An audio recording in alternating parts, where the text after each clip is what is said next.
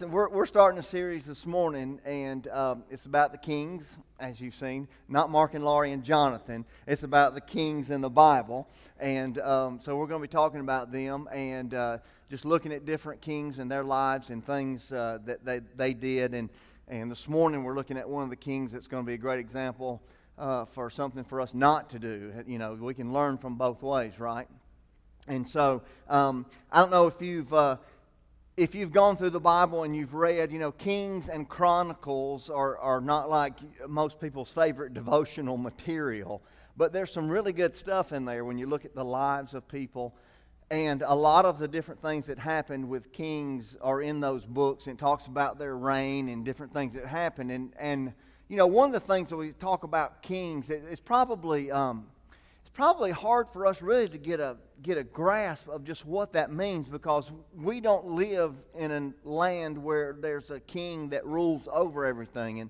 But in these days, especially with Israel and with Judah and some of the those are like the primary people we're talking about, and some of the kings and different things that they've done. Just to know that the responsibility that those kings had, those kings were appointed. And they were to rule over the land, and they had a major influence on what happened with the whole nation, depending on how they acted and what they did, and laws that they passed or didn't pass, and things that they did or didn't do. And so we're kind of looking at that whole scope and looking at the responsibility that these people have in different ways that God used them and different things that happened in their lives. So this morning, we're going to look at one that you may not even be familiar with. You may not ever have heard the name of this king. His name was Jehoram, Jehoram. And you may not have ever remember reading about him. There's not a whole lot that's said about him, but what is said about him is pretty interesting. I read across this a while back, and it just struck me. I may have read through this before, but this struck me of what was said about this king.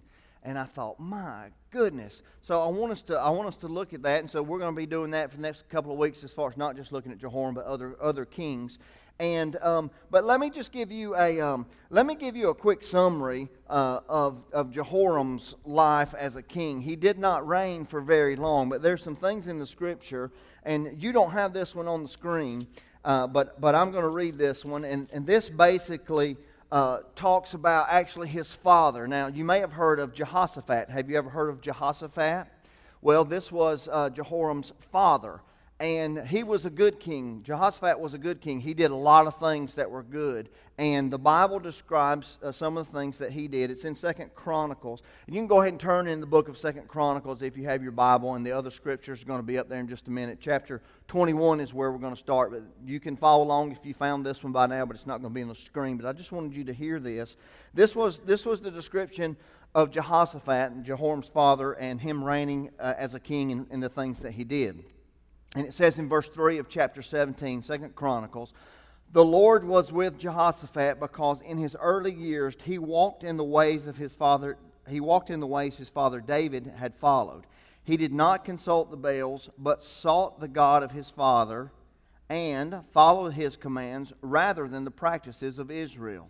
The Lord established the kingdom under his control, and all Judah brought gifts to Jehoshaphat, so that he had great wealth and honor. His heart was devoted to the ways of the Lord. Furthermore, he removed the high places and the Asherah poles from Judah." So that is just a brief synopsis there of what happened with the reign of Jehoshaphat and the things that he'd done, and just the idea of having a heart for God and doing the things that were right, and not only that, but then removing the Asherah poles and the things that's mentioned there. Those were the things that were lifted up to the false gods and the idols, and people would pray to those. And so he removed those from the land, and making a statement that those things are not our God. God is our God. And so he was a really good king and did a lot of good things. And then when he died, his son Jehoram became the king, and he didn't do so well. He was a little different. And I'm going to talk just a couple things about him, but you can look in 2 Chronicles chapter 21, verses 5 and 6. And this is kind of the brief synopsis of Jehoram's life. It says, Jehoram was 32 years old when he became king, and he reigned 8 years in Jerusalem. And when he walked in the ways of the king, and he walked in the ways of the king of Israel, and of the house of Ahab had done.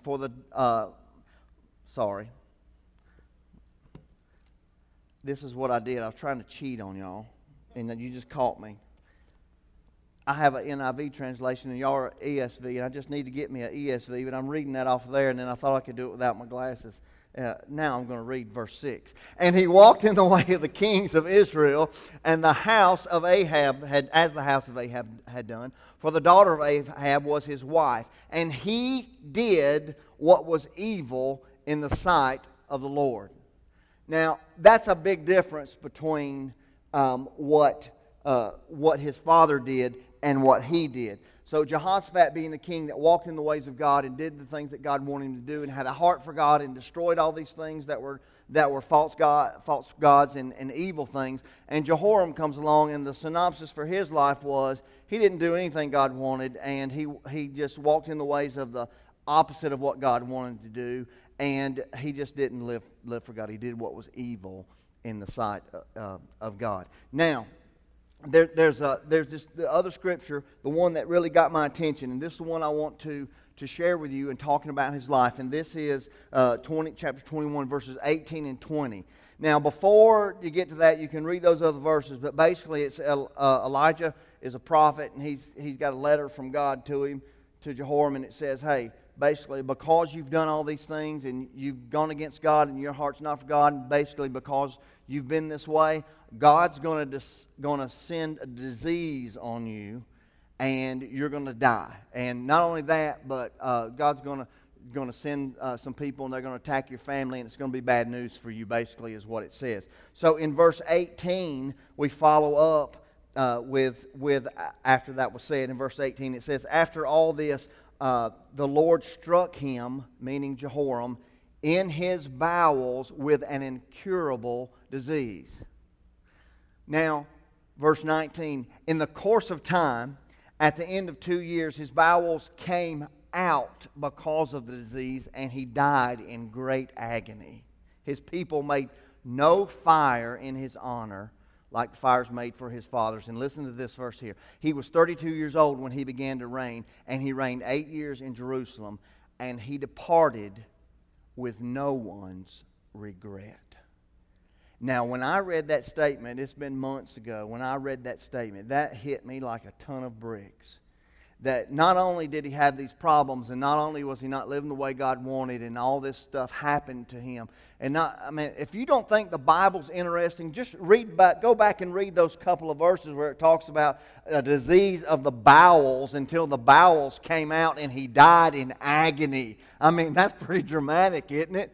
This is not IBS, this is serious stuff, right? This is serious stuff. So all of this happens, and then that kicker at the end, it said, and when he died, nobody regretted it. He died at no one's regret. Nobody cared that he was gone. And I thought, my goodness, this was the king. This was the person who's over everybody. This was the person who's supposed to be running things and making things, doing things the way that they need to be done. And it said no one regretted his death.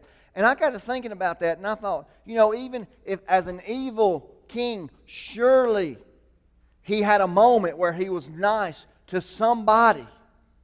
And it says no one regretted his death. And so there are a couple things that I just want to share with you about that and think about that. And that statement is sad for a couple of reasons. One, it's sad for Jehoram that nobody regretted his death. Let's be honest. All right? We don't have to be vain, but let's be honest. I mean, when you're dead and gone, don't just somehow deep down inside you hope somebody says, oh, they were a nice person. I'm really going to miss them. You know what? I mean, don't you hope somebody can muster up something to say? I mean, you won't care if you're in heaven. You won't even know the difference. But just on earth, we just think, when I'm gone, maybe somebody will say something good about me. Just a good feeling to know that maybe somebody likes you. Don't we all want to be liked by people? It's sad for him. He died and nobody cared. Nobody. I don't read all the history. I don't know, where was his mama? I mean, if she was alive, not even her, she's included in nobody. Nobody cared that he was gone. And just to know that nothing good was said about him. That they were basically glad he was gone. You know, and I've thought, and I know you've had loved ones who have died, and it's been maybe a year or less or even longer, and every now and then you'll see a picture or you'll see something, and you'll have that thought of, boy, I sure do miss so-and-so. And I know you've done that. I've done that. Shelley's grandmother passed away. It's been a couple of years, I think, now. We've got a picture of her. Some of you met her. She came here when she visited and stayed with us for a while. And we've got a picture of her on the refrigerator, and I'll walk by there every now and then, and I'll see her, and I think, boy, I sure do miss Mamaw.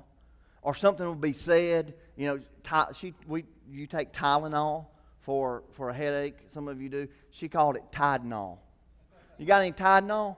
So every time I see a Tylenol bottle, I think of Mamaw. And just the thought just comes through my mind. Man, I sure do miss her. She's fun to be around and all that kind of stuff.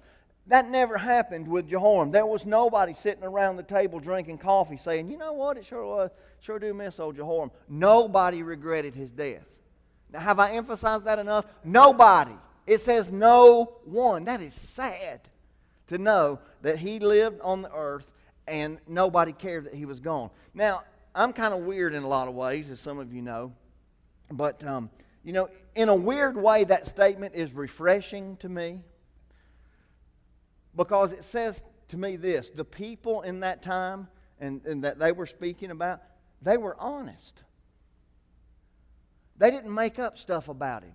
You know, he was the king. They could have tried to lie to rub shoulders with the people in charge and look good. It said nobody cared that he was gone. And they were honest. Now, I don't know about you, but having been involved in ministry for a long time, and I've done a lot of funerals and that kind of stuff, I've been at funerals and I've heard family members talk about people who are gone and they're saying things about them, and I'm wondering if we're talking about the same person, right?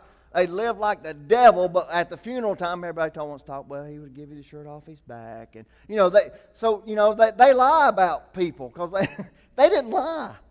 It says nobody regretted his death. Nobody was making up a lie about how wonderful he was, or you remember that time he did this for me. They were honest. So that's kind of refreshing to me in a weird kind of way. So anyway, so it's sad. It's sad to me for Jehoram that he lived a life and was king for a certain number of years, and he died and nobody cared. It just didn't matter. And then the other reason it's sad to me, and even more so, it's sad for the kingdom of God. It's sad that here was a person who he had the opportunity to make a difference for God and he missed it. He had an opportunity as king. He was in a position that God had placed him in, and he was there and had an opportunity to make a positive difference for the kingdom of God, and he missed that opportunity. And the fact that it says that no one cared for him, or no one cared that he was dead, says to me that not only did they not care for him personally, but obviously he wasn't doing anything for the kingdom of God in such a way that people, when he died, said, man, now that he's gone, that's really going to be a difference. I mean, and this is maybe an over-exaggeration, but Billy Graham. What have people said since he's been ill and stuff? Man, boy, the kingdom, look at the work that he's done. And when he dies, there are going to be things that are said about him, about what an awesome person he was and how God used him and that kind of stuff. And that might seem like go to the extreme, but here's the idea is that Jehoram had a position and an opportunity to make a difference for God, and he missed it. So he didn't make a difference in people's lives, evidently, personally, and he also didn't make a difference anyhow in the kingdom of God, or at least not enough that it was even missed. And I think that's very, very sad. He could have influenced the kingdom of God in a very, very positive way. So here's something that I want us to think about. and talking about making a difference for God. What does that what does that even mean? How do we as just little humans, make a difference for God? Well, here's the key to that. The key to making a difference for God is in our relationship with God. The key to making a difference for God is in our relationship with Him. So you can be busy in activity all you want to, and it can be church activity, and it can be good stuff. But where you're going to make a difference and where I'm going to make a difference for God is going to be the activities and the things that I'm involved in that naturally result out of my relationship with God. And we can look at Jehoram's life and realize that he didn't have anything to do with God based on what the Scripture said. It said he did evil in the sight of God. Not only was he not for what God was doing, he was actually going against what God wanted. He wasn't playing just offense. He was playing offense and defense, right? So he just didn't care about the things of God, according to what we see in the Scripture. And his relationship with God was not very good. He just didn't, that wasn't a priority. It wasn't important to him. And as a result, he led a self-centered life that was very short-lived and did not have any lasting impact beyond the day that he drew his last breath. And so if we want to make a difference for God, the key to that is understanding our relationship with God and letting that be as healthy as it possibly can be. And then the activity comes. Now I want to say, because we talk about, and in the church we talk about doing like Cliff just mentioned about, you need to be serving God somewhere, and we believe that, and that's important. But our relationship with God is not about activity. Our relationship with God is not about doing stuff. It is about being who God wants us to be. And now the activity is important, but you can't get the cart before the horse. And the activity is important, but that's not the main thing. The main thing is that our relationship with God is right. And when that relationship is right, then those activities come along, and naturally we're involved in serving in a way that represents our relationship with God and how God has established us and the gifts He has given us and the things that He does have for us to do. But the primary thing is making sure that we have that relationship with God and making sure that's the top of the priority. So again, Jehoram, that wasn't a part of his life, and it was evident when he died that he was very self-centered and self-serving, and his life that he lived was didn't go very far. So here's the question that I want to present to you today. Will you be missed when you're gone? Will you be missed when you're gone? Now, I hope, and I'm looking out through here. I can see you because I got my glasses on. And I can see a lot of familiar faces, and there's some people I know I've met just today because you're visiting for the first time, and that's awesome. We're glad you're here, so I don't know you as well. But I'm looking through here, and I don't know that I see any faces where people would just say, you're just a horrible person, and I hate your guts. And you say, well, you don't know my brother-in-law, right? But, I mean, when I say, will you be missed when you're gone, I'm surely you're probably thinking, and I hope that, and they have your funeral service, that somebody will be able to say some good things about you, and that you will be able to, a year or two after you're gone, somebody will see your picture or see a Tylenol bottle, and they'll say, sure do miss so-and-so. I sure do miss them. Hopefully, that will be able to be said about us. I hope somebody will say that about me. Again, if I'm going to be in heaven, I don't care if you cuss me, because I won't hear it, and I'll be worshiping, and it won't make a difference to me. But in my human part of my body, I'm thinking while I'm here, it'd be nice if somebody just missed me. We put a lot of value on that, don't we? We put a lot of value on when somebody dies. And a lot of times, what we'll do is we'll kind of gauge how many friends or how much influence they had by the number of people who shows up to the funeral home. If you had to wait a couple of hours, it's like, man, right? Isn't that crazy? That's just ridiculous. I've been convinced a long time ago. I think I've shared with you a story about another thing in Kentucky. But the number of people who are in attendance to an event is not necessarily a reflection of the quality of that event, right? Just because people show up, just look around. Okay? Yeah, there's lots of things people are going to. That doesn't necessarily mean it's a good thing. So anyway, when you die, will you be missed? Will people be able to say something about you? I hope they will say something good about you. But you know what I hope for me and for you more than saying something good about me? I hope they can say that I made a difference for the kingdom of God. I hope somebody will remember me and remember something I was involved in, or something I did, or a way that I treated them, or something that was a part of my life, and they can honestly, not lie about it, but they can honestly say, you know what, when he was here and when he was living, he really did, he did some things that made a difference for the kingdom of God. Because that is long-lived. That goes far beyond the day that I draw my last breath. And those are the things that I think God wants us to invest in. Those are the things that are eternal. Those are the things that really matter. Those are the things that make a difference. When you talk about get down to the nitty-gritty, where the rubber meets the road, the things that really matter is, when it's all said and done, are we going to be able to make a difference for the kingdom of God? And hopefully people will be able to do that. Now,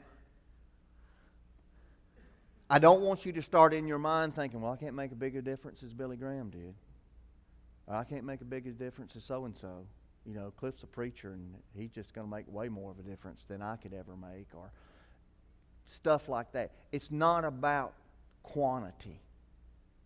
It's not about who does more or who does the most or the biggest.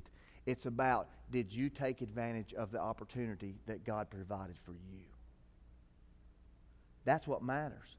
See, you're not going to be held accountable for the things that God expected me to do. And I'm not going to be held accountable for the things that God expected you to do. And what I want you to think about this morning is, think about the life of Jehoram and realize he had an opportunity in life to make a difference for God, but he missed it. What's your opportunity? What's the opportunity that God has placed you in? It might be where you're working. It might be a ministry that you're involved in. It might be a relationship that you have with someone. I don't know what it would be, but if you don't know, I would say, ask that question, God, what is the opportunity that you've placed before me? And I don't want to miss it. And I don't want to be doing, I don't care about being activity-oriented and doing a bunch of stuff and letting people think that I'm so busy for God. Are you doing what God wants you to do? Are you involved in the opportunity that God has for you to be involved in? Don't miss that. Because it would be a shame at the end of your life if somebody said, well, I really didn't care for them a whole lot. But it would be worse if somebody says about me or you is what, you know what, I knew them for 40 years and I don't really remember them ever making a difference for God. Now, you're not tied to their opinion, and but if they knew you well and it was an accurate statement and they could say something like that, how sad that would be for me and how sad it would be for you. So I want to tell you this. Let me do a preacher trick and make everybody raise their hand. How many of you would say you want to make a difference for God? You can't, how you going to lie to that one, right? I'm not going to make you uncomfortable. I'm not going to make you all come down front now and pray or anything like that. Well, I think deep down we would say, if we're believers, I think we would say, I'd like to make a difference for God. But here's the thing to know. If it can't be said about you while you're living, it's not going to be said about you when you're dead. Unless people lie. You know, you're not going to be standing at the funeral home and you laying in the casket and somebody make up this big story about how you made a difference for God if you never made a difference for God, unless they're just real creative and want to make something up, right? So if it can't be said about us while we're living, it's not going to be said about us when we're gone.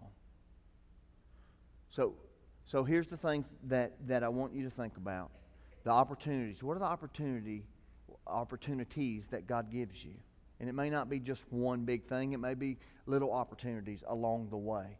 What are the opportunities that God gives you, and are you taking advantage of those and making a difference for Him? I might not ever see it. You might not ever see the results of it, but are you doing what God wants you to do? That makes a difference. So here's two things that I want us to pray as we close up. I'm going to put them up on the screen. I'm going to look at them and read them before we pray them. But here's two things that I'd like for us to pray. Very simple. God, help my relationship with you to be the best it can be.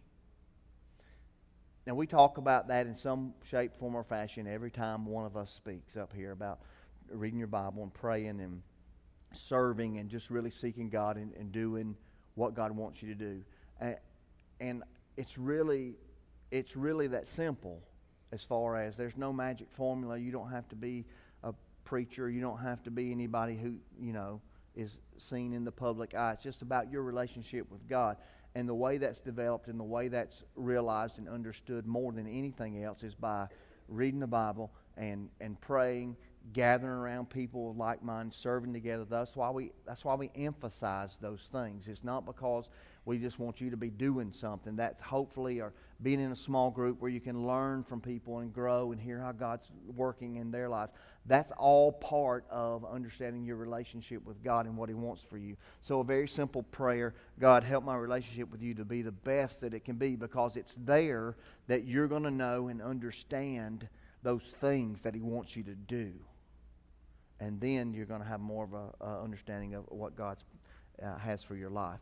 So help me, my relationship to be the best it can be. And then the second one is, help me to take advantage of the opportunities you're giving me to have a positive influence for you.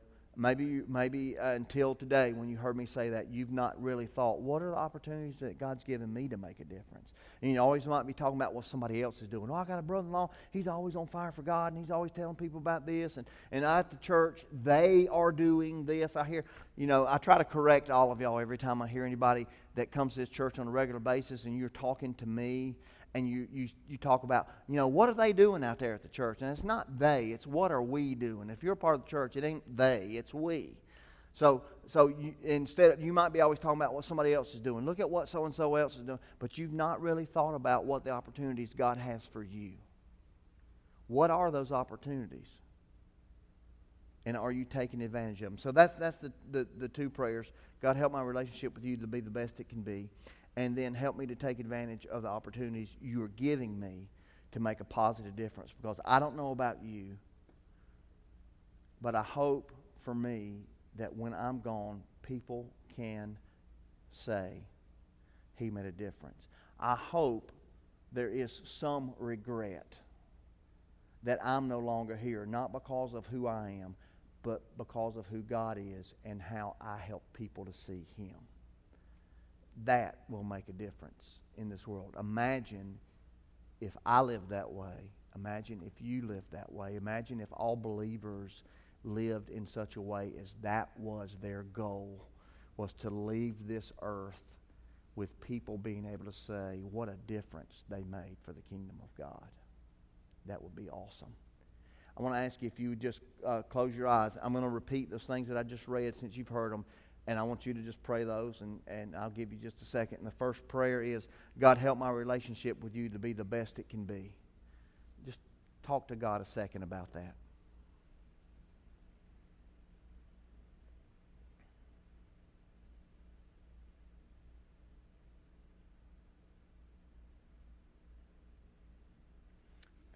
And then pray, God, help me to take advantage of the opportunities that you are giving me to have a positive influence. Ask God about those opportunities. Ask Him to open your eyes so that you see those opportunities and that you have the strength and what is needed to be able to do something about those opportunities.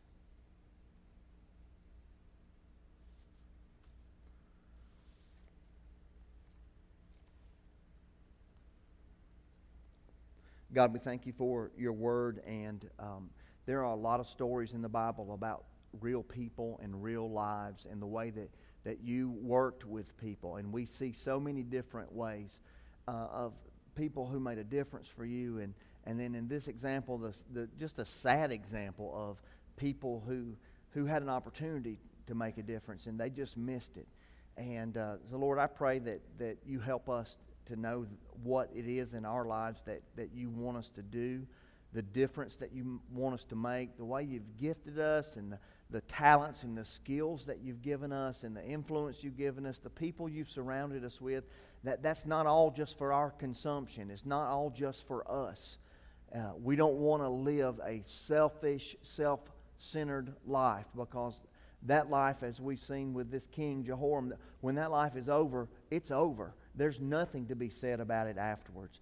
And Lord, so help us to live a life that helps people to understand more about you, that helps people to show you who you are in their lives, and that we might make a difference in the kingdom of God in such a way that people come to know you, and that lives are changed, and that things are done in such a way in your kingdom that people from outside can see that and they turn to you because of what you can do. So we just thank you for loving us and for helping us, and ask your continued guidance in our lives as we try to understand more and more about the relationship we have with you and the way that you give us opportunities to make a difference.